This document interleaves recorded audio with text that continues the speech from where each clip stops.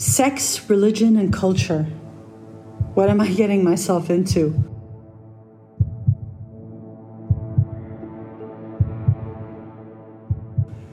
I'm not even sure I want to publish this episode.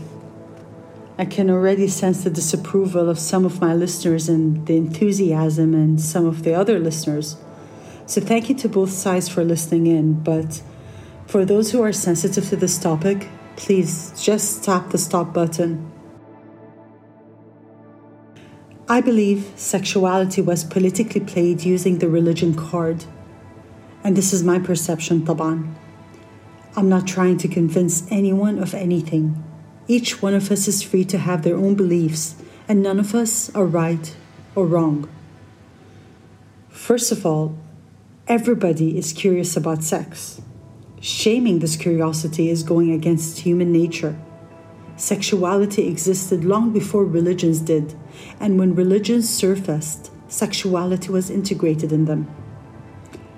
The ancient Greeks openly acknowledged both heterosexuals and homosexuals in their society and explained the existence of the two in a myth where original humans were double creatives in their drawings. These original humans were either double male, which is male and male, double female, again female and female, or half male and half female, which is known as heterosexuals. The gods then split them in half, and each one continued to search for its missing half. The 15th century Christians were not as liberal in my opinion.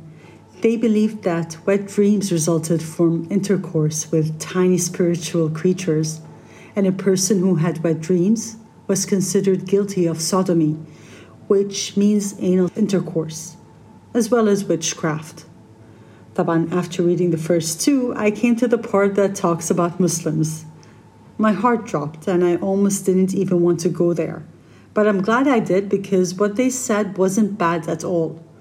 So basically, over the centuries, Muslims believed that sexual intercourse is one of the finest pleasures in life. But the ways of the laws the Quran is carried out varies from one country to another. Think of Muslims in the US and in Saudi and Jordan, how they're very different. I can live with that. But out of the three, I think I like the ancient Greeks the most. But that's a very brief preview about sexuality and religion. Now, I'll tell you what I think, but I'm still connecting the dots, so my opinion may be subject to change at some point. I'm a huge believer in God. I just stopped believing in religions as per the book.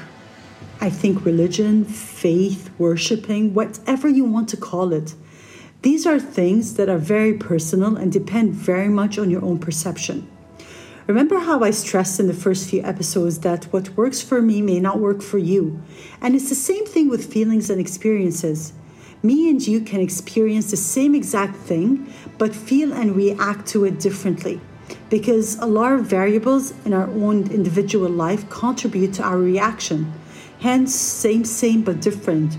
Or we all have the same walk in life, but somehow the experience by itself is so different. I don't think anyone in this generation really understands religion. I see a lot of resistance when it comes to the rules and regulations put on us, and I don't blame those who resist, because I think people reach a point where they just want to live and live peacefully. I see a lot of fear tied to religion. For example, somebody asked me how I can justify homosexualities. Well, for starters, I no longer live by any labels. Heterosexuality, homosexuality, bisexuality, whatever you want means nothing to me. I believe in people being people and falling in love. Anything beyond that is politics. I understand why labels may be important, but I see it as an attachment. People identify too much to a label. But what if we take away that label and then there is just them? What happens then? Can they be what they are without the labels? And of course, this goes on all scales, not just sexuality. What if you're not a rich person or a poor person or a hardworking person or successful or gay or transgender? And all of those labels didn't matter. What would that mean to you? Just think about it. Take away all the labels, and what is left is just you. How would that sit with you? My response to justifying homosexuality is that it's not my place to justify anything. But I believe in God, and as Ricky Martin famously says, God makes no mistakes. So how can God create a person knowing what they are and then condemn and punish them for being what He created? This doesn't make sense. Love is not manners or a bad trait to improve or a habit to break. Love lives within us. With so much information out there, I understand how many people can feel lost. What I personally do is برجع لضميري. Am I being hurtful to someone? Am I being honest? Am I sharing my body left, right, and center irresponsibly? These things I think matter. But then again, I'm a fan of monogamy and some people aren't. And this is why these things are very personal and there is no right or wrong. And we do not have the right, to judge any other human being. Because what our eyes see and what our ears hear is not always the full story. There are always 3 sides to a story. My side, your side, and the truth. But that's for another episode. We are so concerned by what other people are doing that we forget that we need to actively monitor what we are thinking, saying, and doing. And that is a full-time job by itself. From my own experience, judging others too much and being too involved in someone else's life, what meant me running away from the lack of attention I gave to mine. And I can't help but feel those who are too consumed by others are a little empty. Nas fadin. Anyway, I think to a large extent religion and politics are deeply integrated together to fit agendas. This is why I prefer to wash my hands clean of them and just go with my own gut. Learn more about myself and try to be a better person to myself first, because my own environment is what matters most, and secondly, others. And no, it is not selfish. If your cup isn't full, you can't pour into someone else's cup. This is a metaphor, by the way. Yani, you can't love someone in a healthy way if you don't love yourself in a healthy way first. I remember a couple of years ago researching about a woman's orgasm, and I came across an article on a Christian woman, a married Christian woman, who talked about her journey to finding pleasure in sex with her husband. There was a taboo about enjoying sex in her Christian upbringing, and she had to work through that belief to be able to enjoy sex with her husband. I also have a Christian friend that believes that while sex should be enjoyed, its main purpose is to reproduce. Hence, she would call it making love. And the word sex or fucking resonated as an unpleasant act. This is not to say that all Christians feel this way. Again, everyone's free to have their own perception and everyone has a journey. And then there is Islam, طبعاً, and unfortunately many Muslims have an interesting way of viewing sex. Some men believe that they have the right to have 4 wives because the Quran mentioned 4 wives are acceptable to a man.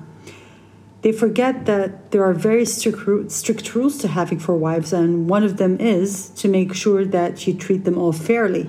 طبعاً, this is one of many rules. I don't know any man who has treated multiple wives fairly. بحب أقولكم that some of these men are in my family, but I won't mention who they are to avoid family drama. Marriage and sex are very different to every person. Some people marry out of love. Some people marry to have sex. I know one woman who openly admits that her main reason to get married was to legitimately have sex. Yet some people have sex out of wedlock. Some couples enjoy a threesome or swinging within guidelines that they set. There are many stories behind closed bedroom doors, and they all have different religions and beliefs. Some are more comfortable with it than others and talk about it more openly. This is how we know about them. The truth is, we are all made from sex. So sex is the most natural act, but the many rules and regulations tied to it has made sex a major taboo in so many cultures. Parents put the fear of God in their daughters by warning them on the consequences of premarital sex. while completely forgetting to educate their sons on how to manage their raging sex drive. In fact, they applaud the boy for becoming a man, and some of them sigh a big sigh of relief that women turn him on so he is, in quotes, safe and not gay. Close quotes. In many countries in Levant, Masalan, family members are entitled to murder their daughters or the girls in their family in cold blood if they think, not know for sure, but only think that they've had sex out of wedlock while the man is free to walk, marry, and live his life, all in the name of culture and religion, or as they call it, the family honor. But what is so honorable about ending another human life? It's not rocket science or breaking news to any of you that something is extremely wrong with how our ideology on sex has been crafted. I'm not saying we should go to the other extreme and bed hop, but I think we all need to re-educate ourselves and work through our own taboos about sex, because most of us were raised by or around the generation and community I just mentioned. And then we need to think hard on how we will educate our sons and daughters, because they are the future, and we're not. But we do have a privilege that many other people in smaller villages don't: the little freedom to think and express ourselves. We can work on educating ourselves more and setting better examples. And yes, I understand not many people will cheer us on, but very slowly, we can reset harmful perceptions and behaviors. Am I being too optimistic and hopeful? Time will only tell if I am, but we can only try.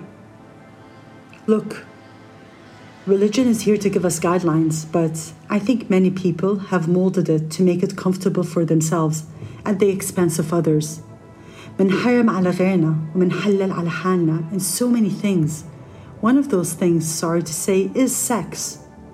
Now, someone did tell me that I'm exposing too much of myself, personal details and opinions, but the truth is, I'm not really. You know things about me, but you don't know me. I am just learning and sharing and thinking out loud. I'm also thankful for your time. So much gratitude for every single person who has downloaded my episode and shared it. It means the world to me. Thank you, and good night.